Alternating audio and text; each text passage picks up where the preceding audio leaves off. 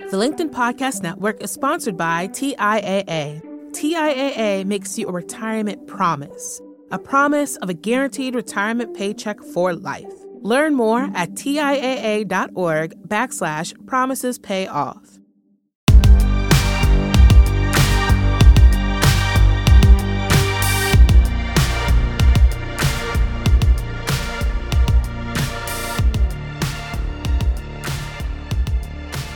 Welcome to the Big Technology Podcast Friday edition, where we break down the week's news in our typical cool-headed and nuanced manner. Joining us, as always, is Ranjan Roy. We have so much to talk about. We're going to spend the next little bit talking about the latest on Silicon Valley Bank, but not only that, what's going to happen with startups that are now going to have to re-rate their valuations as maybe the entire tech ecosystem gets repriced. We're also going to bring you the latest on GPT-4, what it means, what you should be excited about, what's all hype. And then, of course, we're going to cover the ban of TikTok, or the potential ban of TikTok. I shouldn't get ahead of ourselves. And the latest at Meta. Ranjan, welcome to the show. Hello. Great to see you. We had a pretty good time at South by, I would say. Yep, back in cold New York. Missing Austin right now. Yeah, me too. And for those listening, Ranjan was scoping out the room that we were scheduled to talk in and came back with reports of like a dozen people, 10 people. And then we showed up and thankfully it was a packed house. And to anyone that came out, we had Big Technology listeners there. So to anyone who came out there with us, thank you very much. And I would say it was a pretty exciting session for us. It was a good time. It was a good time.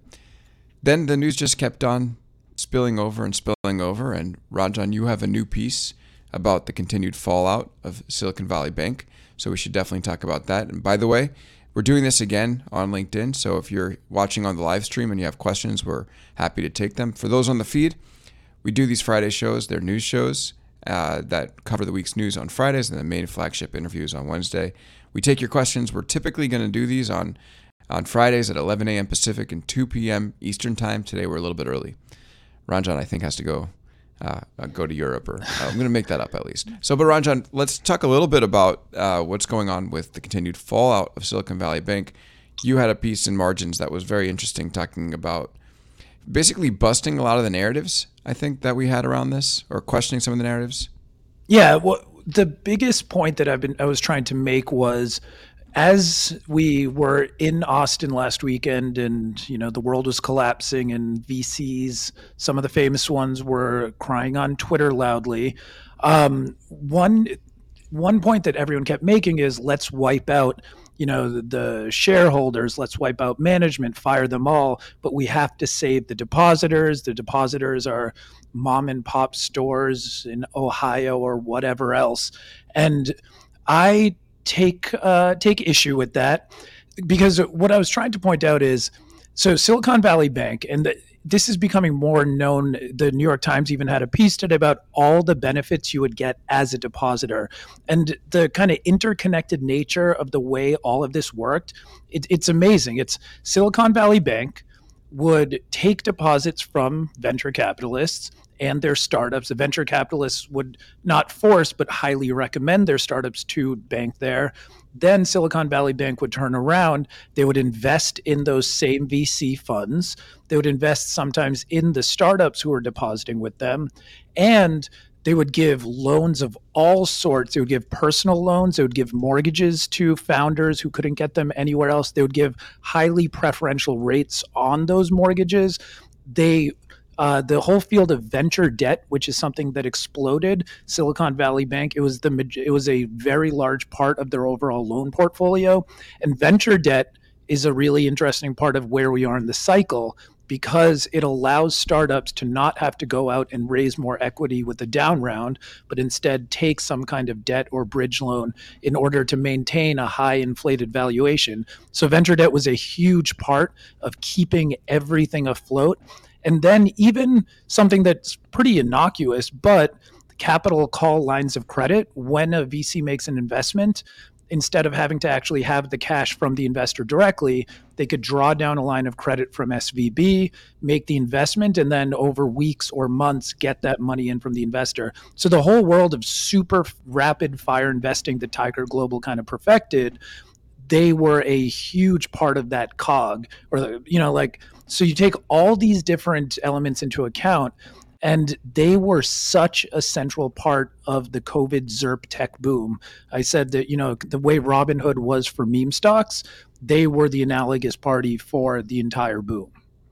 But don't you think that the boom would have found its way elsewhere? Like the zero interest rates were a fact on the ground, right? This was just the bank that facilitated it. And to push back on your point a little bit, I mean, shouldn't a bank trying to win over a set of customers do what it can to ensure those customers bank with it? Yeah, no, I made the point. It's a great business as a bank. Like, it's probably the best review you could ever give for a bank is that they enabled wealth creation, at an unimaginable scale for a huge concentration of its depositors. But that's also why depositors are not innocent in this. The depositors, at a few levels. One, they received incredible levels of wealth creation over the last few years or the last decade, thanks to all of these different products from SVB. But even more important, it was those deposits that killed SVB. It was the massive increase in deposits over the last 2 years. They tripled their deposits, whereas the rest of the banking industry only grew the deposits by 37%. So it was the very deposits that forced them to move down the risk curve and buy longer dated treasuries. And then it was those same depositors that sparked the bank run to pull out all the money and actually cause the collapse of Silicon Valley Bank. So again, depositors played an incredibly important role. So the idea that simply, wiping out the fat cat shareholders and firing the management actually, prevents any kind of moral hazard in this, I think is wrong. Okay, but you're singing a very different tune than last week, where you said one of the fundamental responsibilities of a bank is the risk management stuff. So yes, the depositors put a lot of money in this bank, no doubt about it. However, you still have Silicon Valley Bank failing in its one obligation. So yes, I definitely understand that. Okay, the depositors put the money in there, and that was part of the thing that fueled the problem. And you have this, great line saying that like the same depositors who got disproportionately rich thanks to Silicon Valley Bank and whose wealth was too much for Silicon Valley Bank to handle ended up bringing down the bank, so harming the bank that enabled what they were doing. I think you've highlighted it here before. But again, it's the bank, right? Didn't we say that it was the bank's issue? Oh, my view on this has completely changed over the last week since we recorded last Friday. Okay. And, sometimes views can change, and that's a good thing. I think I had heard murmurs about these preferential mortgages from friends in the startup community, but I didn't quite realize the extent of just how integral Silicon Valley Bank was in enabling all of this. And I think that's where, again, you saw all the kind of hyperbolic tweeting and stuff, but at first you're still thinking, okay, well, are people going to make payroll, whatever else? But again, so much wealth was created. And I think the other point, by Sunday, the more I'd read, the more I'd spoken with friends from the banking community, it was very clear. The FDIC had signaled it themselves, and simple math, that Silicon Valley Bank, majority of their assets were in very liquid things like U.S. Treasuries and liquid mortgage-backed securities. All that could be sold off in a matter of hours, and everyone would have gotten back 50-60% of their money by Monday, at worst. And then over time, maybe you take a 5 to 10% haircut. There's been a lot, even banks are issuing analysis, a lot of, again, very reasonable analyses why at worst you take a 5 to 10% haircut. So why was there such an outcry, and why were we threatened with the collapse of the entire banking system when everyone was going to make payroll? Everyone, I know the idea that they wouldn't was spurred on by, again, these same depositor investors. There is a great clip in your post of Jason Calacanis, who was one of the biggest alarm sounders in this entire moment, talking about how SVB sent 8 people to his house to help do a mortgage. And, it's kind of interesting to talk about this close relationship between these people who are getting something at SVB that they weren't going to get in any other bank and now cried to save it. And the reason why we're talking about this, right, we're not trying to cast blame.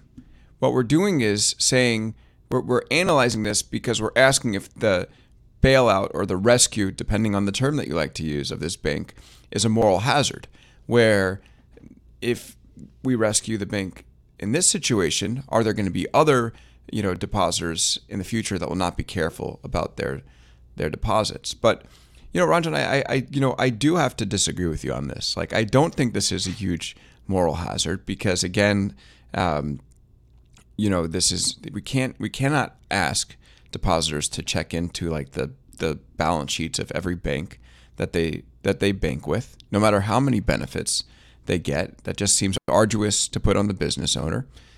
And then, okay, so the bank might not have failed necessarily, but we were once the panic gets going, that's something that can spread across the entire U.S. banking system. And it has become a political issue. Janet Yellen was out in front of the Senate, I think, today, getting grilled about whether she would bail out other regional banks, which is an important thing. But the fact that they did bail out this bank means that they're not going to be faced necessarily with the prospect of bailing out the smaller regional banks across the country.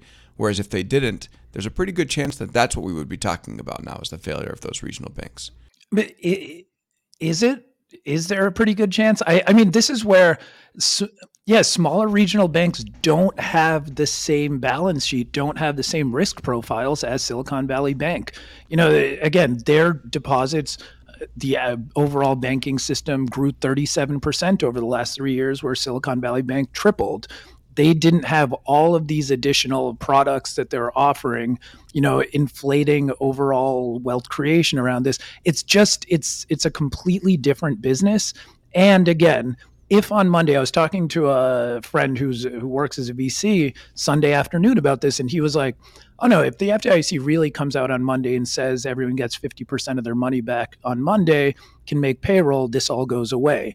Like, we didn't even get there. Everything ended up being complete panic, and this is the biggest systemic problem imaginable before we even had any inkling of what the resolution could be. And I think that the last point is, we're not out of the woods, and this didn't solve things. I mean, look at First Republic today. I think after getting the $30 billion rescue plan from all the big banks, what are they now? I think it was down. Oh yeah, it's down 26% again today. So the fear in no way is gone, but all that happened was this very, very concentrated, specific group of depositors was bailed out. And I will use that word. Okay, so Twitter was definitely not been helpful for this in terms of the panic, and I'll say that much. But one of the interesting things that I've also seen is that I agree with in your post is that it's been wild to watch some of the investors say that they're speaking up for small businesses and they're speaking up for the little person, where basically, 2 tweets away, they're cheering Meta's layoff of 20,000 people. Now, either it's a little bit different. Of course, it's a business decision, versus a bank falling apart and then not being able to pay people. But if there was this much concern for the little person, why is it such a disjointed response to the idea that people could lose their job or not get paid? Yeah, this is the biggest part. This is the tell in this entire saga. When the same investors who have been cheering Mark Zuckerberg's year of efficiency and layoffs of 10,000 people and Elon, slashing Twitter's workforce for the last few months, to turn around and say they care about the everyday person who's got to make payroll and feed their kids or whatever else. I just don't buy it. And again, it's amazing because some of these people have turned right around and went back to, if you saw Mark Zuckerberg's memo about announcing another 10,000 people being laid off, they're celebrating it again, because as far as they're concerned, everything's okay is from their perspective. So, Ranjan, I'm hearing you, and I'm starting to think, wait a second. Would you have done the bailout, the rescue, whatever you want to call it? I am in the camp that it doesn't really matter what we call it. But are you in the camp that we should not have done this rescue to the depositors? I think the FDIC should have, if they were very ready to return 50 to 60% of everyone's money on Monday, I think that actually would have been a very reasonable course of action. And again, we're seeing it. This has not solved the problem. This is not in any way solved with First Republic down. Everyone's still panicking. It didn't solve the problem. It just helped a very, very specific set of people. But think about, okay, so the argument that it did stop the panic is think about how much worse it could be today. But I guess these are all hypotheticals. But talking about how this could also spread to the larger banking system, there was this chart actually that David Sachs tweeted out. I think Balaji also tweeted out, and is worth talking about how right now we're in this moment where what happened to SVB is it failed because it had all these unrealized losses on its balance sheet, holding these long duration securities, and people figured it out. But over the past few years, we have hundreds of billions of dollars, maybe trillions of dollars of unrealized losses being held across the entire banking system. And for years, it was not so bad. But once you hit 2022 or so, when these interest rates go up, you start to see this across the banking system. And the argument is that this is a huge systemic failure. And from Sachs, what he says, and put it up on screen here for those on the live stream, the problems in our banking system aren't over. They're just getting started. And now, at least we have some time to deal with them. So why don't we seize upon this, Rajan? I mean, what is the long-term threat here in terms of more banks being hit by these long-duration securities issues the same way SVB was? Yeah, so again, I think that statement, the problems in our banking system aren't over, they're just getting started, to make that after being made whole on the Silicon Valley Bank deposits is a perfect indication that that was just self-serving. Like if all of these problems were truly out there and being recognized as something that needed to be fixed, the calls would have been for, let's regulate the hell out of everyone today. Let's have like an emergency congressional intervention to actually nationalize banks or whatever it is. And the other thing to remember, that graph that's being shared around, the other banks, their unrealized losses aren't greater than their overall equity value the way it was for Silicon Valley Bank. And that's what made them much more vulnerable in this versus a JP Morgan or a Bank of America or whoever else. And I think that's it's misleading in that. Is it a problem? Sure. And is it something that, needs to be thought through? Yes. But also the banks, this goes back to the overall regulatory issue where banks over $250 billion in deposits had been already going through interest rate risk stress tests, whereas Silicon Valley Bank had lobbied and been removed from that had been exempted from that because they weren't over 250 billion. So at least there's some work being done, or there has been, around larger banks on this. But again, if any bank loses over, a half of their deposits or a third of their deposits in 24 hours, yes, everyone's going to be in trouble. Yep. We have a nice little bit of pushback in the comments that I think I'm going to read from Ryan Smith here, talking about our comparison of the celebration of layoffs and the panic about startups not being able to make payroll. And he says, you guys are comparing well-established companies with startups. The well-established players will be fine. This is just part of doing business, like layoffs. The venture cap-based companies might not even get out of the gate. I think that's a good point when we talk about again, a good bit of nuance when we talk about how these companies are the sort of polarly different reactions to Facebook layoffs versus startup layoffs.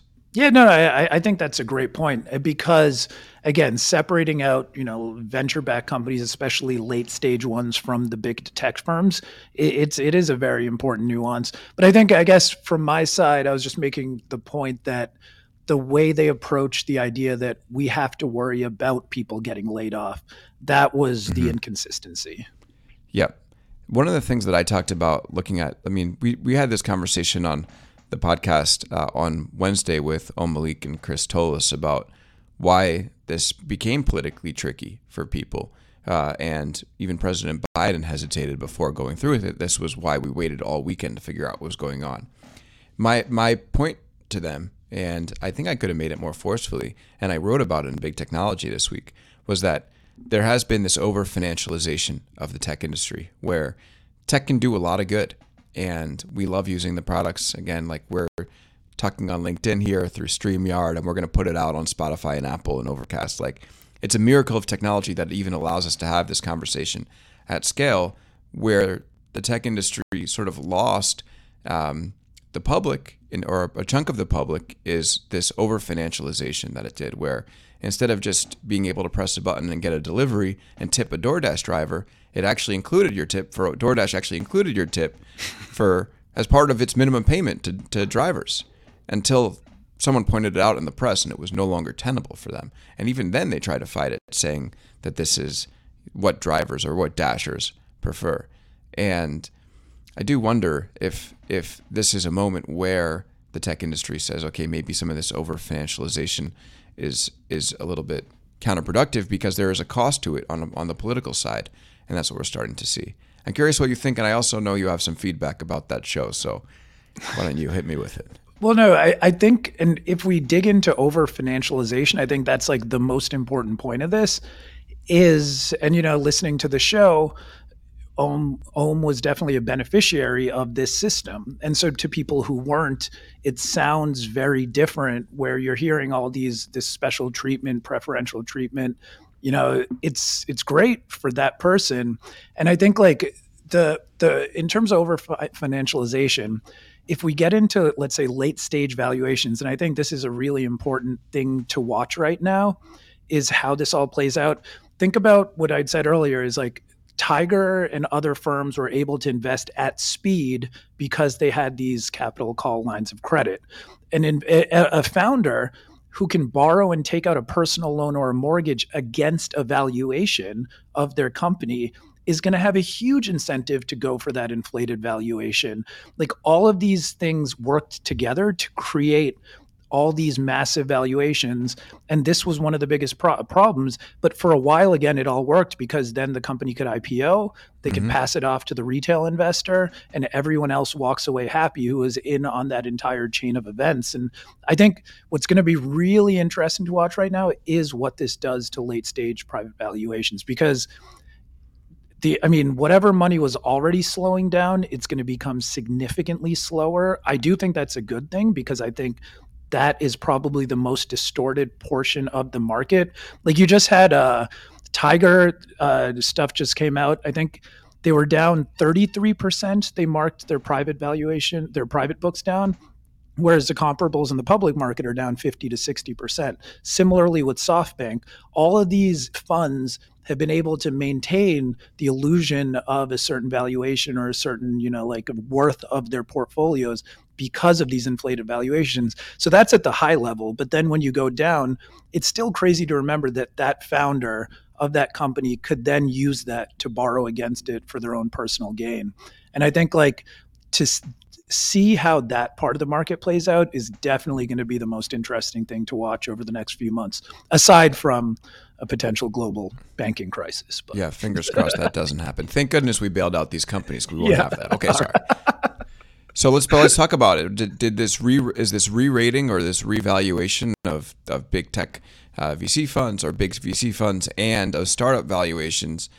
Is that something that's a direct outcrop of SVB, or is that just something that now we've had these rate raises and all of a sudden all big funds are going to have to take a look at the valuations of startups, take a look at the valuation of their portfolio, and then adjust?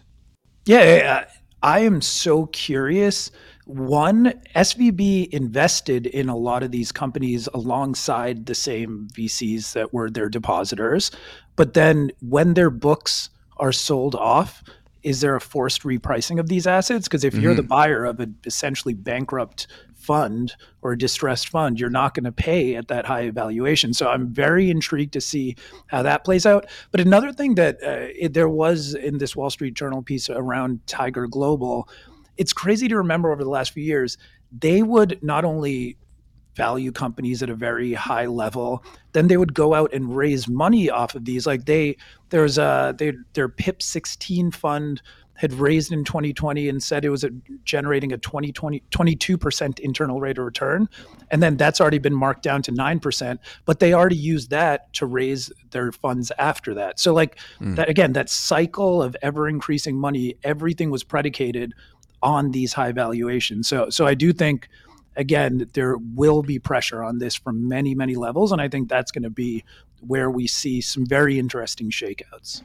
And we're already starting to see at least one sort of shakeout, which is Stripe announced a Series I fundraise this week. Series I. I've never heard of Series I. I mean, we might just keep going down the entire alphabet. But, okay, so you read the high-level numbers that the fundraise is more than $6.5 billion at a $50 billion valuation, and you just say, oh my God, that's a ton of money. And how do they raise that much in this environment? And that valuation is obscene for a private company. But then you look at the valuation that they raised at last, which is $95 billion. And, you know, it's almost now, the company is almost now valued at half of what it was. Is this sort of the sign of now we're starting to see the sanity come into the late stage private market? Is this already beginning? Absolutely not.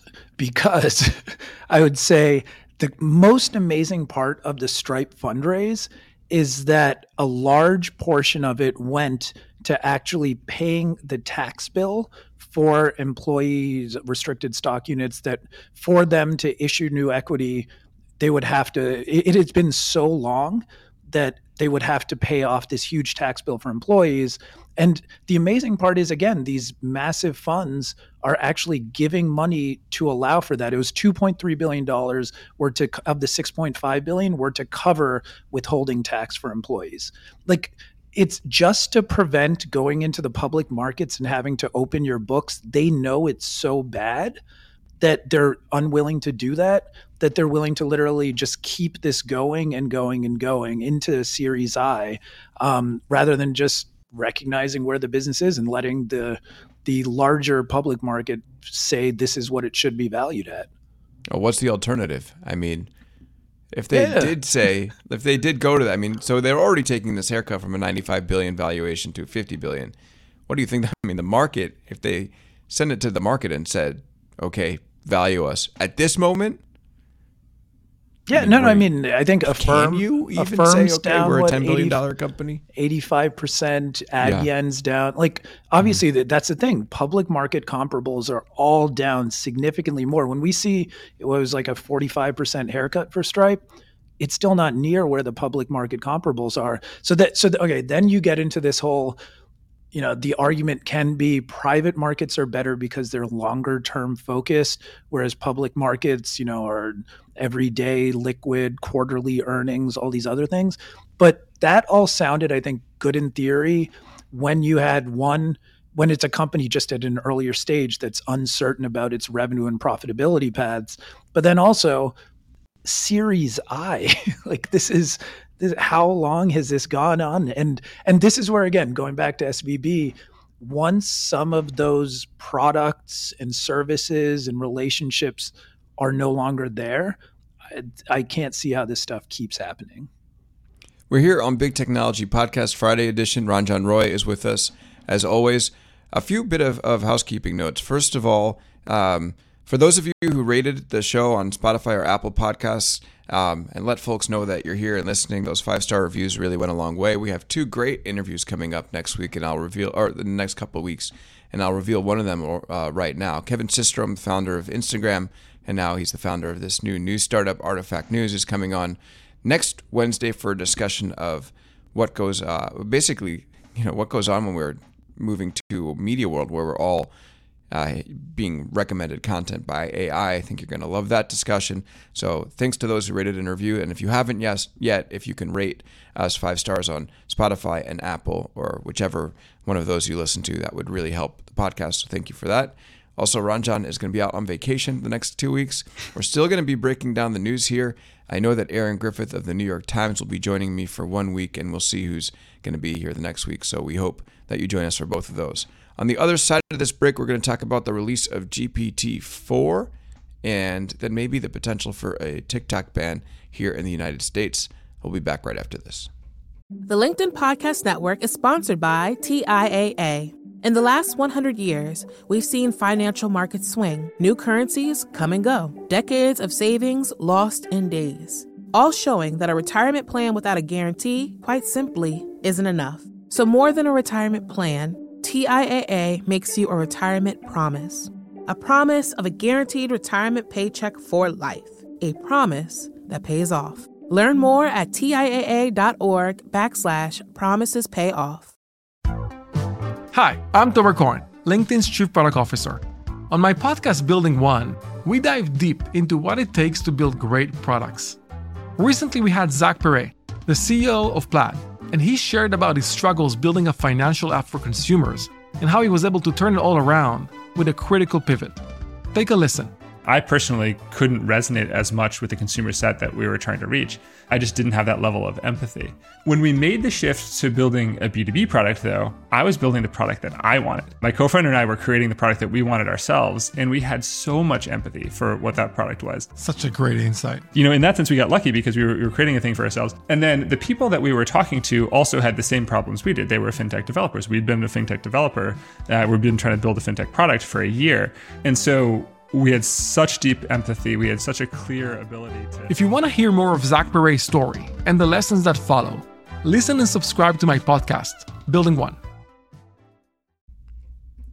And we're back here on Big Technology Podcast talking about what we talked about, Silicon Valley Bank. I think we've covered that exhaustively, and I'm glad we did. It's a massive story. But now we're going to talk a little bit about the latest in AI. Joined as always by Ranjan Roy. You can get margins, and I'm going to get it right this time, at readmargins.com. Latest article is up there, so recommend you check it out. Okay, big news on the AI front is that GPT-4 is here. It's a step up from GPT 3.5. The way that OpenAI describes it, they say it's a large multimodal model that accepts image and text inputs and emits text outputs. And that while less capable than humans in many real-world scenarios, it exhibits human-level performance on various professional and academic benchmarks. It basically smokes law students on the bar exam. It can, crush your score probably in any test you took back in the day. And it also does some of this really amazing stuff, like take an image that someone might have drawn and can turn it into a basic website, which to me, watching that happen was like so many times recently, is watching AI perform magic. Ranjan, I'm curious what you think of the development here. Is this incremental, or is this really the step change that a lot of people are talking about?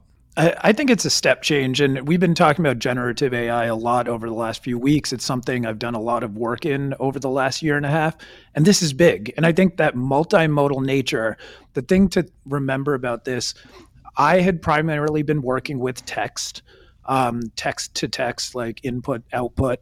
There's a lot that's been done, DALL-E, Midjourney, around taking text and turning it into image. Again, I want a ridiculous photo of an otter using a laptop on an airplane. I think I saw something that Midjourney has been improving over the years as a base case.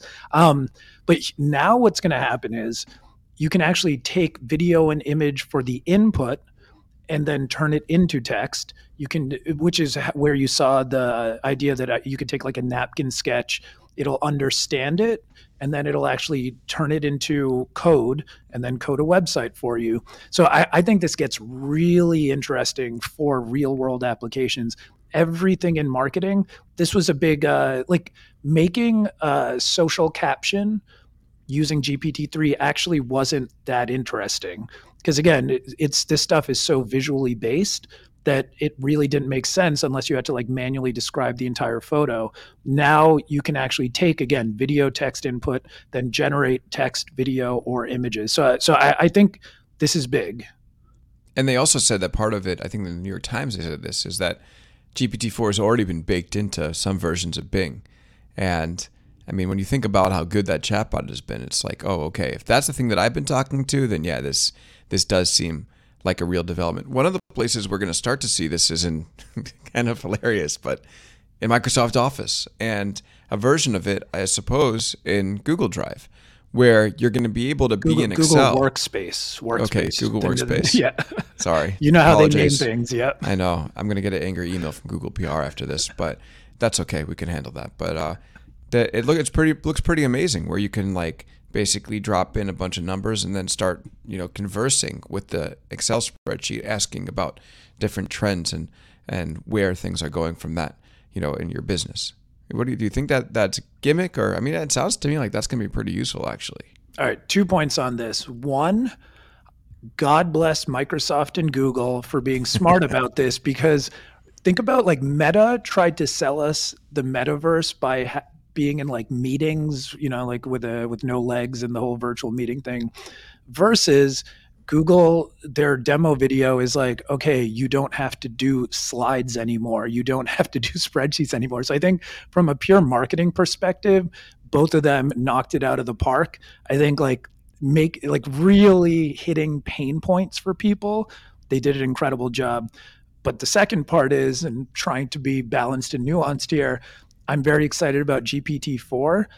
I was a little like Google, if you watch, they have this video where it takes an email thread from work, extracts meaning, summarizes it for you, turns it into a presentation all with like one line or something like that. It's pretty incredible. I don't think we're anywhere near that. Until I see it in real life, until like I actually use it, I still feel like literally this morning I had to go on Google Drive and I had to look up how to do a date constraint search. And there's like a whole set of parameters. It was a pain in the ass. Like the current product is so far from what they have in the demo that it makes me a little worried or suspect that we're getting back into overhyped territory. And it actually reminded me, do you remember the Google Duplex demo in 2018? Yes. Where they had, Sundar was on stage and they had it was like someone was an AI was booking a haircut appointment with a real person. And theoretically, this was a real phone call that was made and it was understanding the other person and conversing with them. And hesitating and going, to mimic human speech. Yeah. Can I get an appointment at, Yeah. even though it didn't have to, it wasn't really thinking. Oh, Google trying to be human. But again, this is where my frustration with this whole space is everything being promised. Like there's such incredible things. As you said, anyone who's used the new Bing chatbot, even Chat GPT, this stuff is amazing. Having worked on it in real business applications, when you actually are like digging into it, it's incredible. But over promising on this stuff, my worry is, again, we get into another hype cycle where when the first iteration of someone, because Satya, even in his memo, I think he said, sometimes it'll be right and other times it will be usefully wrong. Yes. That's a technologist speaking, because that's someone who's thinking, okay, I will, like that usefully wrong will then help us train it further and further. To an average user, that first usefully wrong ends it for them. They're no longer interested. If it turns into usefully wrong where your boss gets pissed at you, right, that's definitely not usefully wrong. So I think we're still in that, not still, it's certainly accelerated over the last week or two or a few months where we're being promised the world, and I don't know if we're there yet. Usefully wrong does seem like some amazing marketing speak, but I can see it. I can see, like, I have more faith, and this has sort of been where we sit on the two sides of things. I have more faith in people to be able to navigate and see the faults of AI than I think you do. But I think you do. I think that it could be usefully wrong. But there's another thing that's interesting here. There's all this action, all this interest in what's going to happen when generative AI gets into Microsoft Office or Google Workspace or Workplace. Don't hold me to this, Google. But Benedict Evans, who's again a friend of the show, and thank you, Benedict, for dropping a link to the show in your newsletter this week. I'm sure there are some people listening who came through that, so thank you for being here. And he made a great point talking about how, and I'm just going to read his tweet, Microsoft and Google adding generative AI into Office apps is a classic pattern of incumbents making the new thing a feature. But the new thing generally also enables completely new ways to solve a problem. Easier spreadsheets is less important than why is that a spreadsheet? So his point is basically like you're instead of having to ask questions to Microsoft Excel, and I'm just going to extrapolate from what he's saying. Maybe one day you're just going to upload all your data to some AI bot and then have a conversation that way. So why make it a feature on the product versus make it the product? And maybe that's where they're vulnerable. Yeah. Why I love Twitter, Elon Musk aside, is because sometimes you get those flashes of brilliance that make everything make sense. And that, I felt that tweet was so perfect because it's having a co-pilot alongside a spreadsheet assume spreadsheets make sense. And I'm actually the first to believe that spreadsheets aren't going to make sense where we're going. And that's a good thing. That, like having it embedded into Google Docs and the way, like writing blog posts in that traditional way or whatever else. Like the entire user interface is going to change, and that's a great thing. So I think, and this is exciting. This is what makes this moment really, really interesting, because Microsoft and Google are trying to integrate it into existing products, which obviously is a huge advantage, but it really opens the door for completely new ways of working, and that's kind of cool. Yeah, I'm sort of irrationally excited about the fact that like you will just be able to upload data. Like for me, like uploading listen data. Hey, what days are better to post the show? What type of topics do well? All those type of things, or even, with the newsletter. And instead of like having to like put it in a Google sheet and examine, like to be able to converse with the data sounds unbelievable. Yeah, but this is one of those that Google Analytics, I think it was like the 3.0, it was like a major update a couple of years ago, was supposed to introduce natural language queries that no longer did you have to do reports. You had to, what was our traffic over this month period and how does it compare?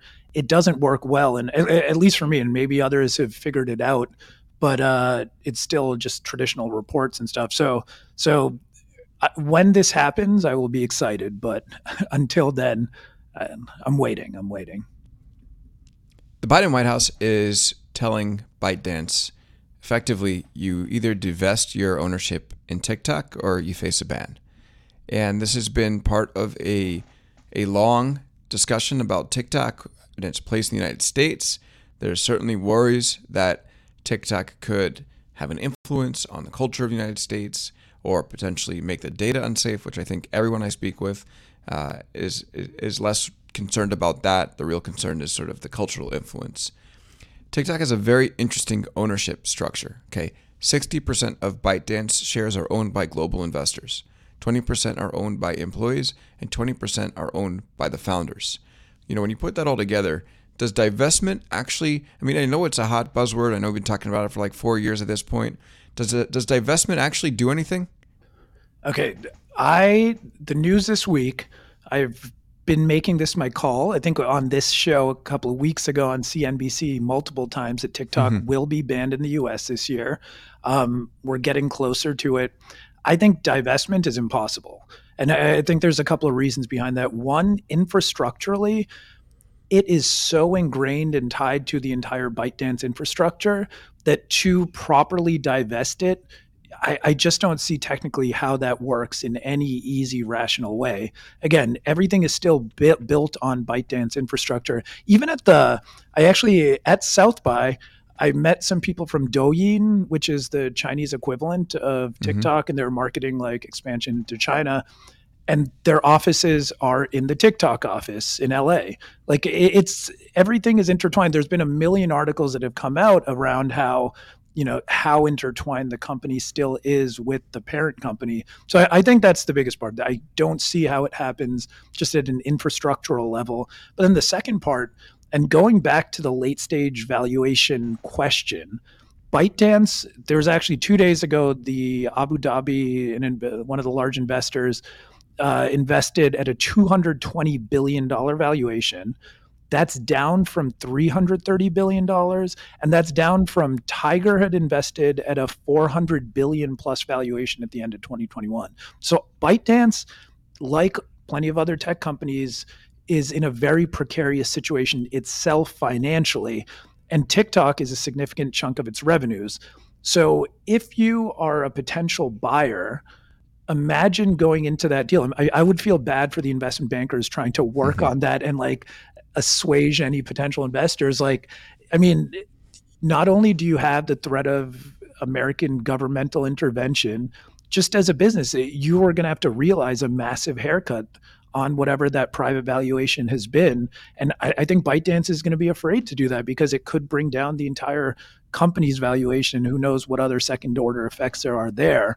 So I think between the technology and the value and the actual like execution around that, I just don't see who buys it and how it happens. So you just think that it's just going to get banned outright instead of the sale? Yeah, I think on one side you have where divestment is just operationally hard. But then on the other, and this is what I've been saying from the beginning, I think the data location is scary, but not necessarily, a deal killer in the sense that, like, yes, that is something that theoretically maybe you can make work. The idea that the Chinese government is following your views of who you follow and whatever else, even though there were reports of it being used to track journalists who were covering TikTok. But to me, the bigger issue, and this is the cultural and political issue, our entire pop culture is defined by a app owned in part by the Chinese government, or at least whose management still, for all intents and purposes, has to answer to them. And that's nuts. It's a black box algorithm. And this is the thing from the beginning for me. It's amazing that we've gotten this far, is that it's a black box algorithm defining what we talk about and think about as especially for a majority of 20 to 35-year-olds, like that's crazy to me. And I don't see how that's tenable for any duration. There has been this view that, like, if you do ban TikTok as a political party, you're doomed. And I thought that was, I would sort of ascribe to that as well, that it will be a politically costly thing to do in the United States. Therefore, I didn't see it likely to happen. However, we do have copycats on YouTube and Reels, and they're getting better. And it might not be, I'm starting to be open to the possibility that it might not be the hit that I and many others have imagined. If my millennial chat groups are any indication, everyone's sharing Reels and even YouTube Shorts now, I'm starting to see, whereas that never came through before. Obviously not Gen Z myself, but I think, like, everyone has a competitor. Short form video has been commoditized. And if your patriotic calling as a 22-year-old is you don't use TikTok, you use Snap Spotlight and YouTube Shorts and stuff. I mean, I don't know. Will there really be a massive backlash to that? I can't see that happening. Yeah, well, I do think it's possible, but who knows? Okay, so let me just drop this comment in quickly. So Michael Tedasco mentions that GPT-4's word limit is 25,000 words versus 3,000 in GPT-3. And those are big changes in the training and to working with new models. So it's obviously able to handle a lot more text. And we're going to see a lot more interesting use cases come out of this stuff. And that is the perfect segue into our final segment of the day. We always try to end with something a little bit fun. And here's our real question of the week, is whether generative AI will solve dating. Because I saw this thing, it was a screenshot from Reddit, asking about a Reddit AI thing, asking whether this is ethical. This person made a dating app bot to get dates, and it actually works. And the person said that he created a bot designed to learn his preferences based on his previous matches, allowing it to understand what type of girl and engage in meaningful conversations that are tailored to his interests.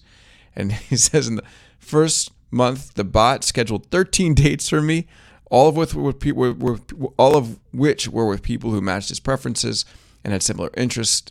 And he no longer has to waste time swiping aimlessly or struggling to come up with conversation starters. Is this the future? The future? I am glad I'm currently married. I'm glad I am not in the dating world right now. This is what's going on. But in a way, let's take this back to Benedict Evans' point. Swiping through endlessly, maybe that does go away. Maybe we are finally at a point, and I think, like, dating apps have promised this for a while, that using algorithms will find you the right match. Maybe they will. Maybe they'll actually get us there. Or the ultimate logical extension of this is, in the end, we'll all fall in love with bots anyways. So maybe this is just going to get us there one step quicker. We have a comment. Yeah. Again, what if bots, date each other and hit it off? Will they become a couple? And can your bot cheat on you, or maybe bot with another bot? Yeah, and maybe those bots end up feeling the true what real love is, and we never do. Humans sort of lose that capability. I'm not gonna deny it. I have a 3 and a 6-year-old, and I was joking about this like a couple of years ago.